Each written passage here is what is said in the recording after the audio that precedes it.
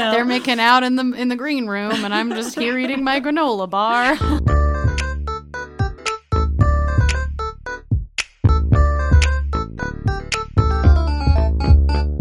Hello, Internet world. We are here at Sun Sounds of Arizona in Flagstaff, Arizona, and you are listening to Untamed Shrews, Women Talk Theater. I'm Hannah. I'm Dawn. I'm Becky, and welcome to our first full-length episode. Today, we will be chatting about showmances. Ooh.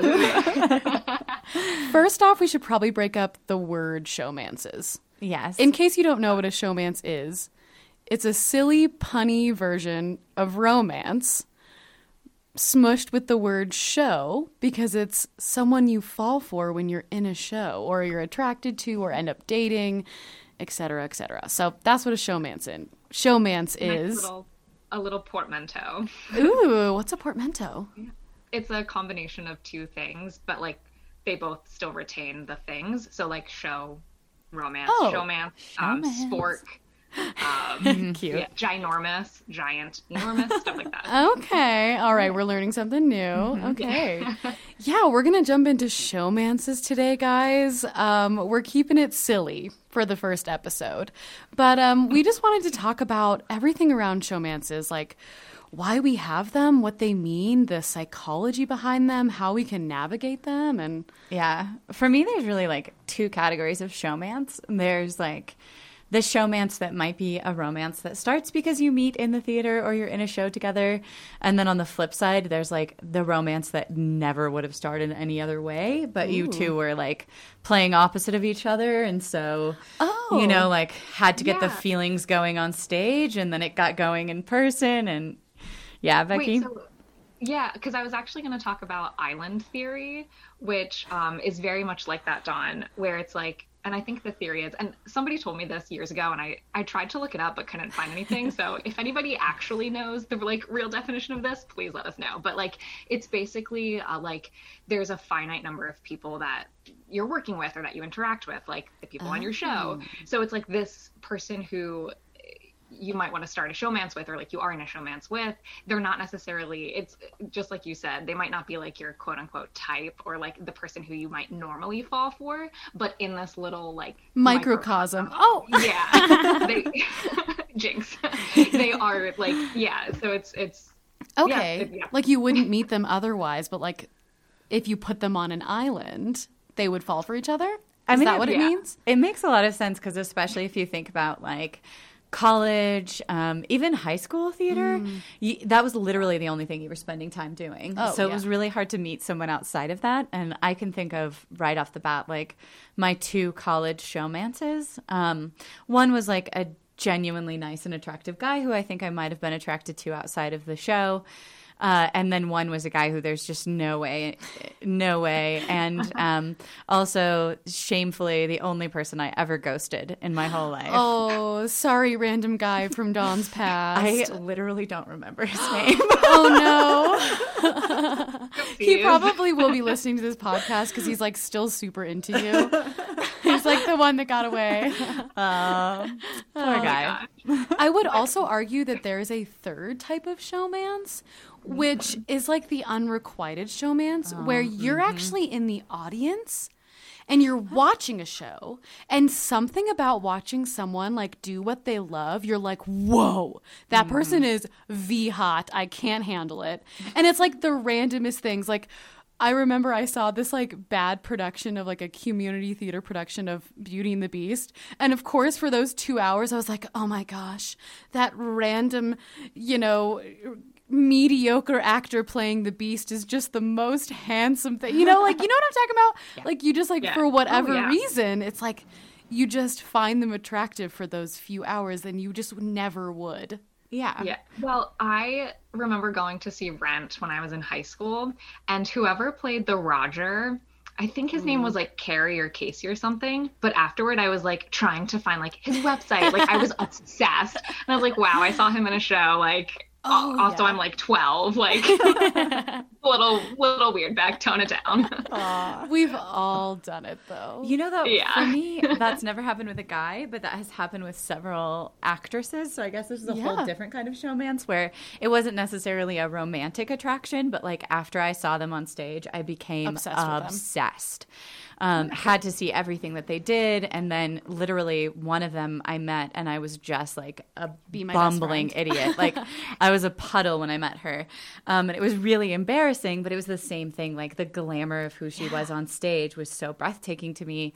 And I got really wrapped up in it. And she was almost like superhuman. So I know it's not really like romance, No, but it's sort of the same. It's like something about seeing someone do what they love and like be good at it makes you attracted to them, whether it's romantically or not. But you're pulled to them. You're attracted. Yes, like, you're attracted to them. Yeah, there's an infatuation. Exactly. Yeah. Oh, for sure.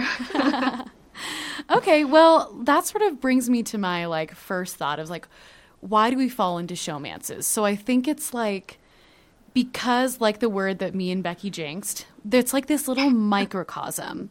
Like you go into this show and you see this person 8 hours a day for 6 weeks and you do nothing else. And you see them, you know, do the weird things. Like you see them like eat their snacks. You see them like sitting off on the sidelines. You see them like stretching. You see them doing their work. Like you then go out to drinks with the whole cast afterward. Like it's literally this little tiny universe of just the cast. And you like get thrown into this weird little social circle that's all of a sudden the most important thing in your life. So all of a sudden, that person that one person, or maybe a few, who knows, in the cast that you like get attracted to, then you can't focus on anything else because you see them literally every day for every hour and you can't like get them out of your brain. So that's why I think showmances really start is like the actual physical time involved in a show. Together. Yeah, because it's, I mean, because when you're like dating someone, right? You probably met them at a party. You know, they like maybe ask you out. A few days later, you go to dinner. You know, like it's a slow process. But when you get to know someone in a show, it's like everything at once. Like all of a sudden, you're emotionally vulnerable with this person on day one, and it's just like. Well, and usually there's like a very quick, finite time. Like if it's a summer stock, you've maybe got like. 3 or 4 months, or I mean there are of course longer shows and stuff, but like I don't know, we like gigs are in the grand scheme of things just like so short. So it's like I don't know. And if you're like doing a very emotional show, like you're being very vulnerable there, so maybe like the heart's already open or something like that.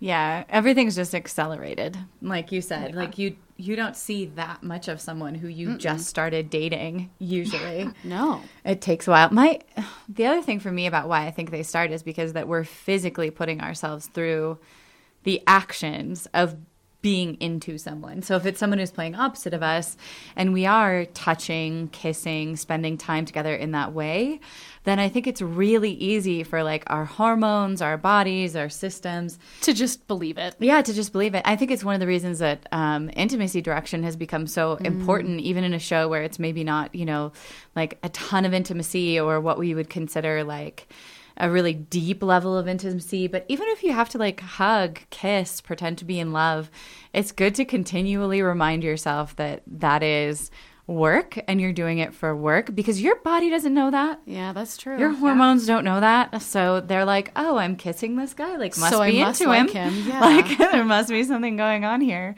So I've always kind of thought it was like a little bit of, you know, just like chicken or the egg. Like, was I really into him or did I just kiss him and now I'm into him? Or like, what's the thing? So how about, though, if you fall in a showmance with someone who you're not actually playing romantically opposite? Because I think it happens both ways. I would say it's probably more common to fall for someone who you are playing the romantic opposite of. But obviously it still happens that you would just fall for someone in the cast, regardless of how you're cast. Well, and not even just the cast, like also the crew. True. And anyone in the company. That's so true. Someone backstage, stage manager, anything like that. Ooh, director. Oh gosh. Oh, I haven't even thought about that. I was going to bring something up about that. Oh no, like spicy later. thing. Oh, okay. Tell us your spicy thing, Becky.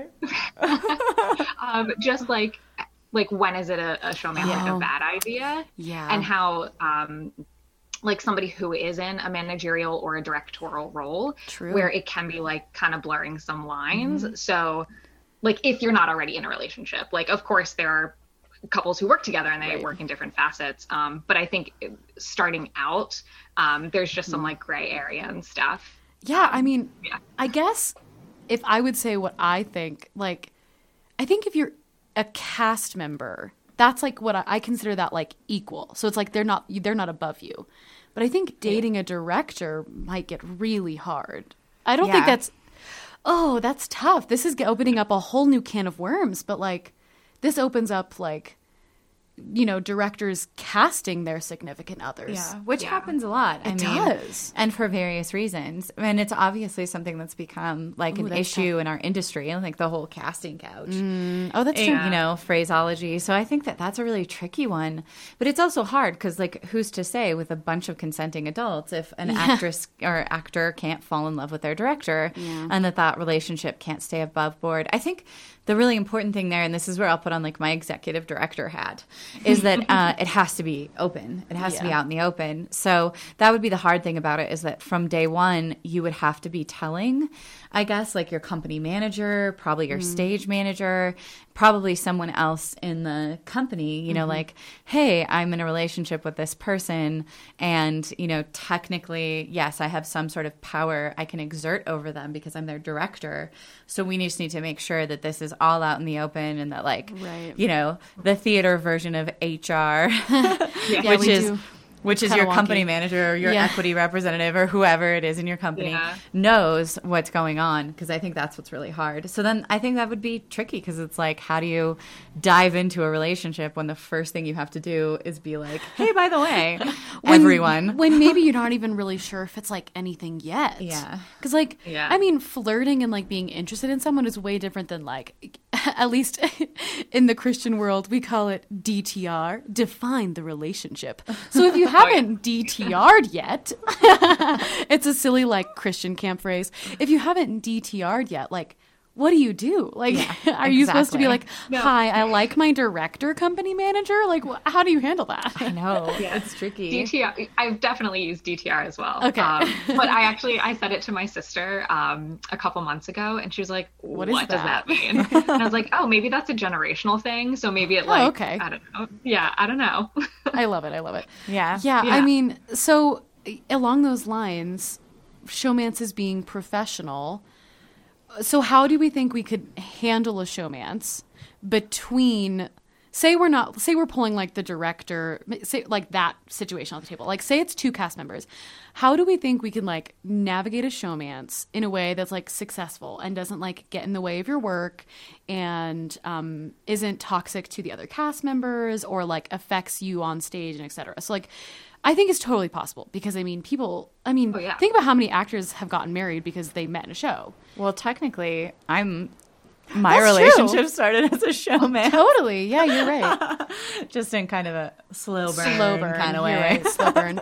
So how do we think, maybe if it wasn't a slow burn, like maybe it's like two people meeting in like, they're like working for a new company, they've just met, and it's like, yeah, we're doing summer stock. We're like doing this one show together for a very truncated like piece of time. So how can we navigate a showmance in a way that's professional but successful, but also obviously still like fun as a new relationship? Like, how do we handle that? Yeah, I think it's about like just knowing like the boundaries, like what your boundaries are, and just kind of open communication with the other person, you know? Just like, so just like, really. Just being like, this is where I'm at. This is still my job. I like you. Do you mean like communication on the like, I like you end, like starting it?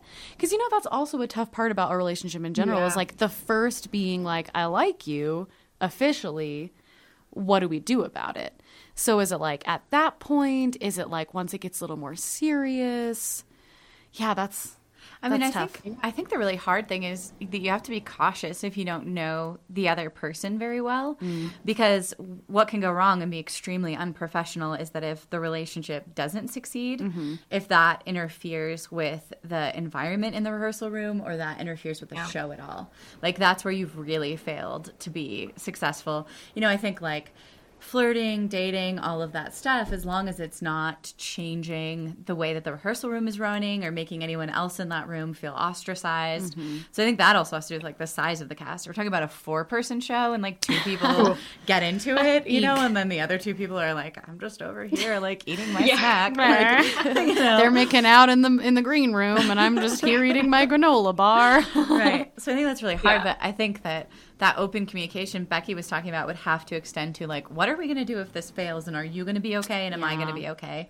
Because if not, then we need to wait till this is over to start it, because we can't have, you know, like a toxic environment in the rehearsal room because it didn't go well.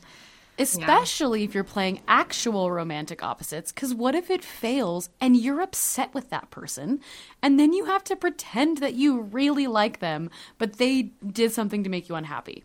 Yeah, so tough. So tough. Yeah. But also, so I was chatting with a friend about this whole situation about showmances, and she was talking about how for her, showmances can really distract her, and she feels like not on like it not working out, but like it going well, and she feels like she can't focus on her job because like she and I were chatting, like I play a lot of silly comedic weird roles where I end up not looking pretty all the time, right? Like pulling dumb faces, wearing silly costumes, like rolling around on the stage, just being strange. And like if you're trying to think about like looking pretty, being perfect, sounding good, and acting well because you want to impress that person, you're thinking so much about that person and not about the actual scene or show that you're doing, because you're like, I have to look perfect for this person. And I totally have done that before. Like a role that didn't call for me being demure and pretty and perfect. This even happens like if someone comes to visit or someone comes to watch the show that you're interested in, and you're like, oh no, I have to look perfect right now. But that's not what it calls for. Like that particular role calls you to be gross and scary and weird or funny and dumb. But like you have to maintain that like, oh, I have to look perfect for that person and impress them. And that's what I've fallen into with this like this particular topic is like, I fall for the trap of like not wanting to embarrass myself. Also, speaking about the friend, she was saying that she feels like showmances start specifically because the backstage area is a dark, sexy time, she says. It's dark back there. Yep. No one can see what's going on. Maybe you're a little too close to that person when you're waiting to get on stage. Maybe your hands brush. We don't know. It's dark back there. Yeah, totally. I had a showmance that was like, I think began 100% because at one point we essentially had to like wait together on a bed in the just backstage. For forever. Yeah, like it was a piece of furniture that we moved. I guess we didn't have to be in the bed, but it just made the most sense to sit on the bed, which like transitioned to like kind of just like lying Cuddling. around on the bed, which transitioned to Snugging on So the it was bed. like, yeah, I totally agree with her. Yeah, it's way sexy backstage. It's a dark, sexy, There's sexy curtains and red lights and Ooh, yeah, dark that's true. corners. All of your like you've just been softened by the actor cue lights. Yeah. Yeah. I do not feel this way. Oh no. That's so funny. But I wonder because like I've also been a stage manager where it's like as the ASM or even sometimes the calling SM is backstage where it's like because like if the on stage is like the quote unquote like actor like not to say that backstage isn't the workplace for them, but like the work that they're doing for the audience is usually on stage, whereas like the work that I'm doing as an SM is backstage. So it's like, that's my workplace. I mean, you know. Totally. You probably associate it with a higher level of stress, whereas for us, we're just chilling back Yeah. there. We're not on stage yet. We're waiting. Yeah. Oh, my for gosh. sure. Yeah. Yeah, that's a really interesting point. Yeah. You know, Wait. yeah, Oh, go ahead, Becky. I was just gonna say a little like high school myth. This went around, I think, like when I was growing up. So I'm curious if like you all had this like myth or whatever. But like we had a drama room. And the myth was always like, oh, the drama room's like locked after hours because two kids were caught having sex on the couch. Oh, Like, always was that a a- myth. Of Okay, course. yeah. I mean, have you ever seen the memes where it's like, do not sit on a drama kid or drama room couch?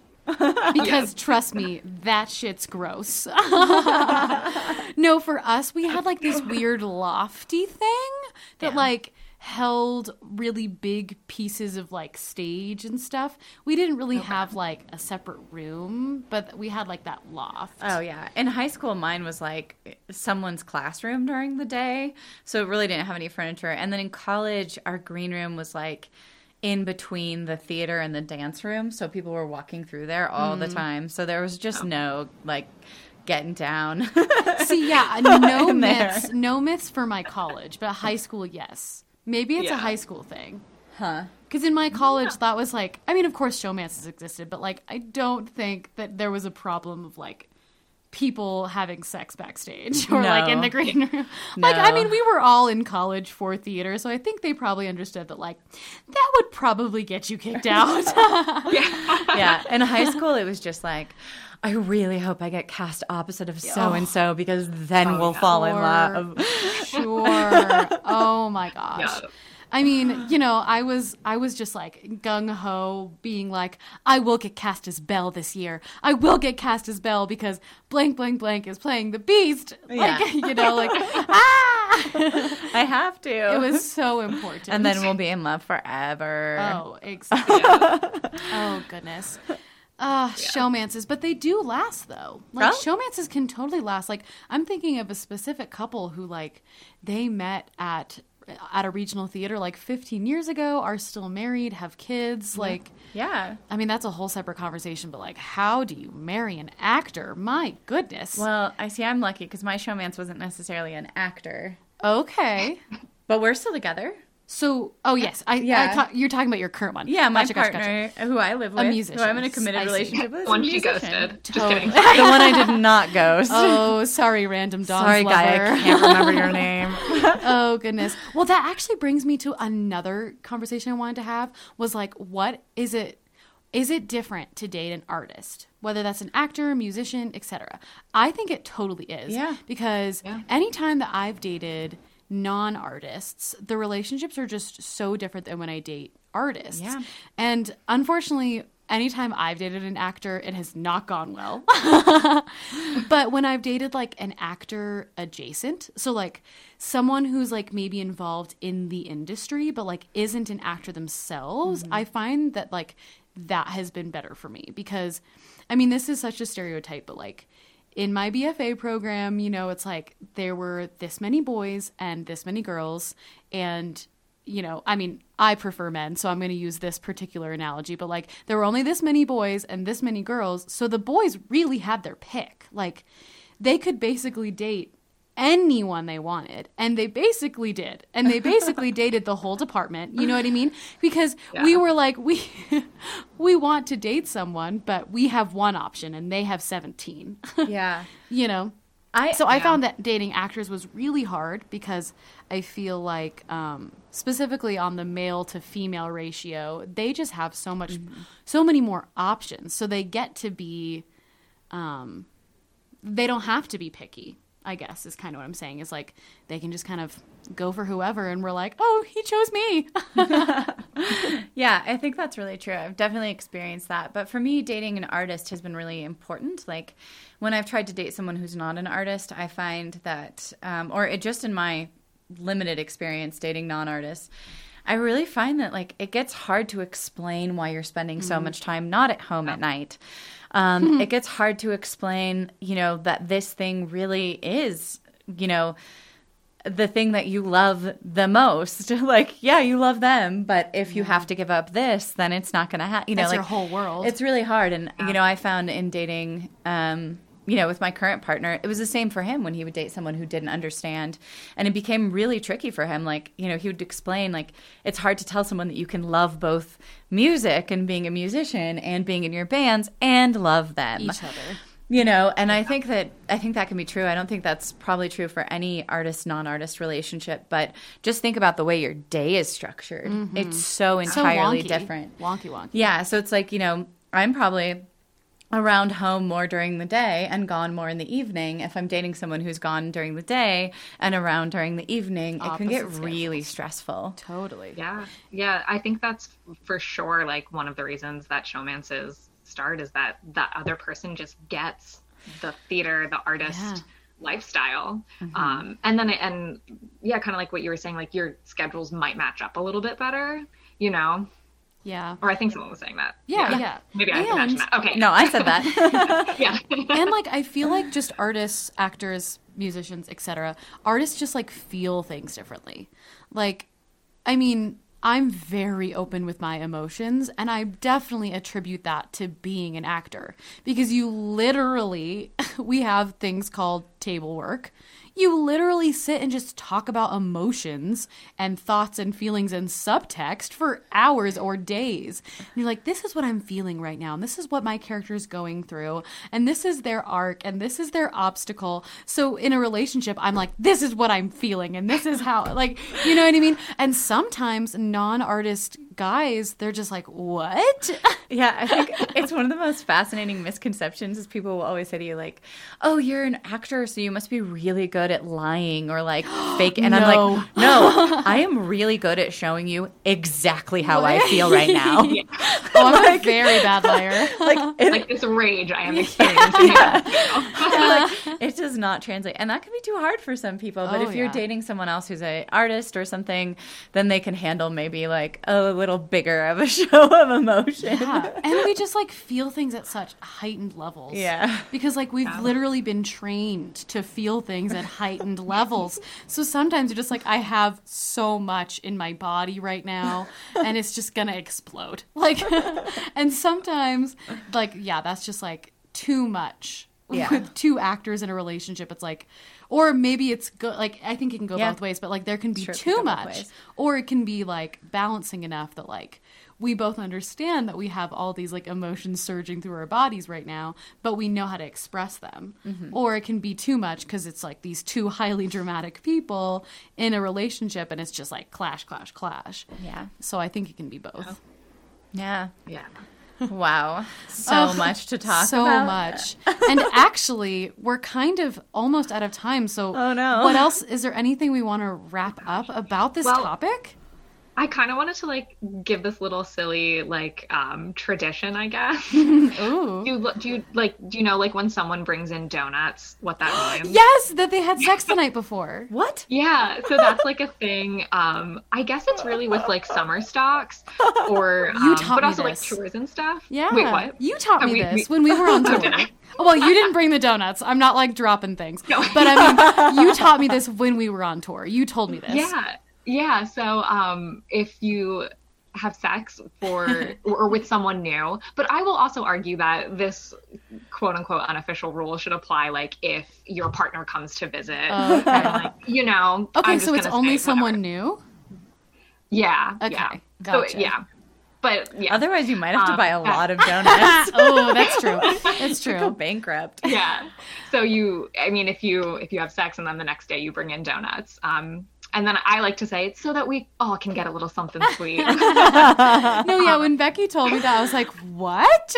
That's awesome. I had never experienced it before, but I thought that it was really funny. Yeah. Yeah. I love it. It's quite nice when you come in the next day and in the green room there's like a dozen donuts and it's like, we'll have a little snack too. But what if you didn't mean it and you literally just brought in donuts? Because I might have done that because I didn't know. Yeah. So wait, I've got a story for that. So I know someone who was working on the Annie tour, and I guess the moms, all of the little orphans, they had to have a legal guardian with them. So one of the moms was like, she kept sawing that people were bringing in donuts. Or maybe her daughter like noticed that and was like, she was like, Mom, it's our turn to bring in donuts. So the mom went up to one of the stage managers or one of the actors, someone, and was like, oh yeah, like where can we sign up to bring in the donuts? And the person was like, oh, that's not, I mean, you can, but that's not how it works. I mean, oh gosh, how do you explain to like a little innocent stage mom? Well, actually stage moms aren't that innocent, but anyway. Oh goodness. Ugh. Well, anyway, guys, we about have to wrap up, and we are going to take a quick minute to thank our incredible studio, Sun Sounds Arizona, in Flagstaff, Arizona. Sun Sounds makes media accessible to all by reading local print publications for Arizona communities. Thanks for listening to this month's episode of Untamed Shrews. I'm Becky. And I'm Dawn. And I'm Hannah. Join us next month for our next episode with Christine Schmidla, Deputy Text Associate at Shakespeare's Globe in London, and our Director of Vision and Text, to discuss Shakespeare overseas, how theater and the performing arts differs around the world, and what it means to be a dual citizen artist. Follow the Flagstaff Shakespeare Festival on Instagram at FlagShakes and on Facebook at facebook.com/Flagstaff Shakespeare Festival. All episodes of Untamed Shrews can be found on sunsounds.org, the Flagstaff Shakespeare YouTube, and on all of our social media platforms. This episode of Untamed Shrews starring Dawn Tucker, Becky Zaritsky, and Hannah Fonts. Show art by Calliope Ludecker. Podcast theme song by Cadence Lamb. Podcast edited by Hannah Fonts. And special thanks to Gina Byers. Bye, guys. See you next month. Bye. Bye.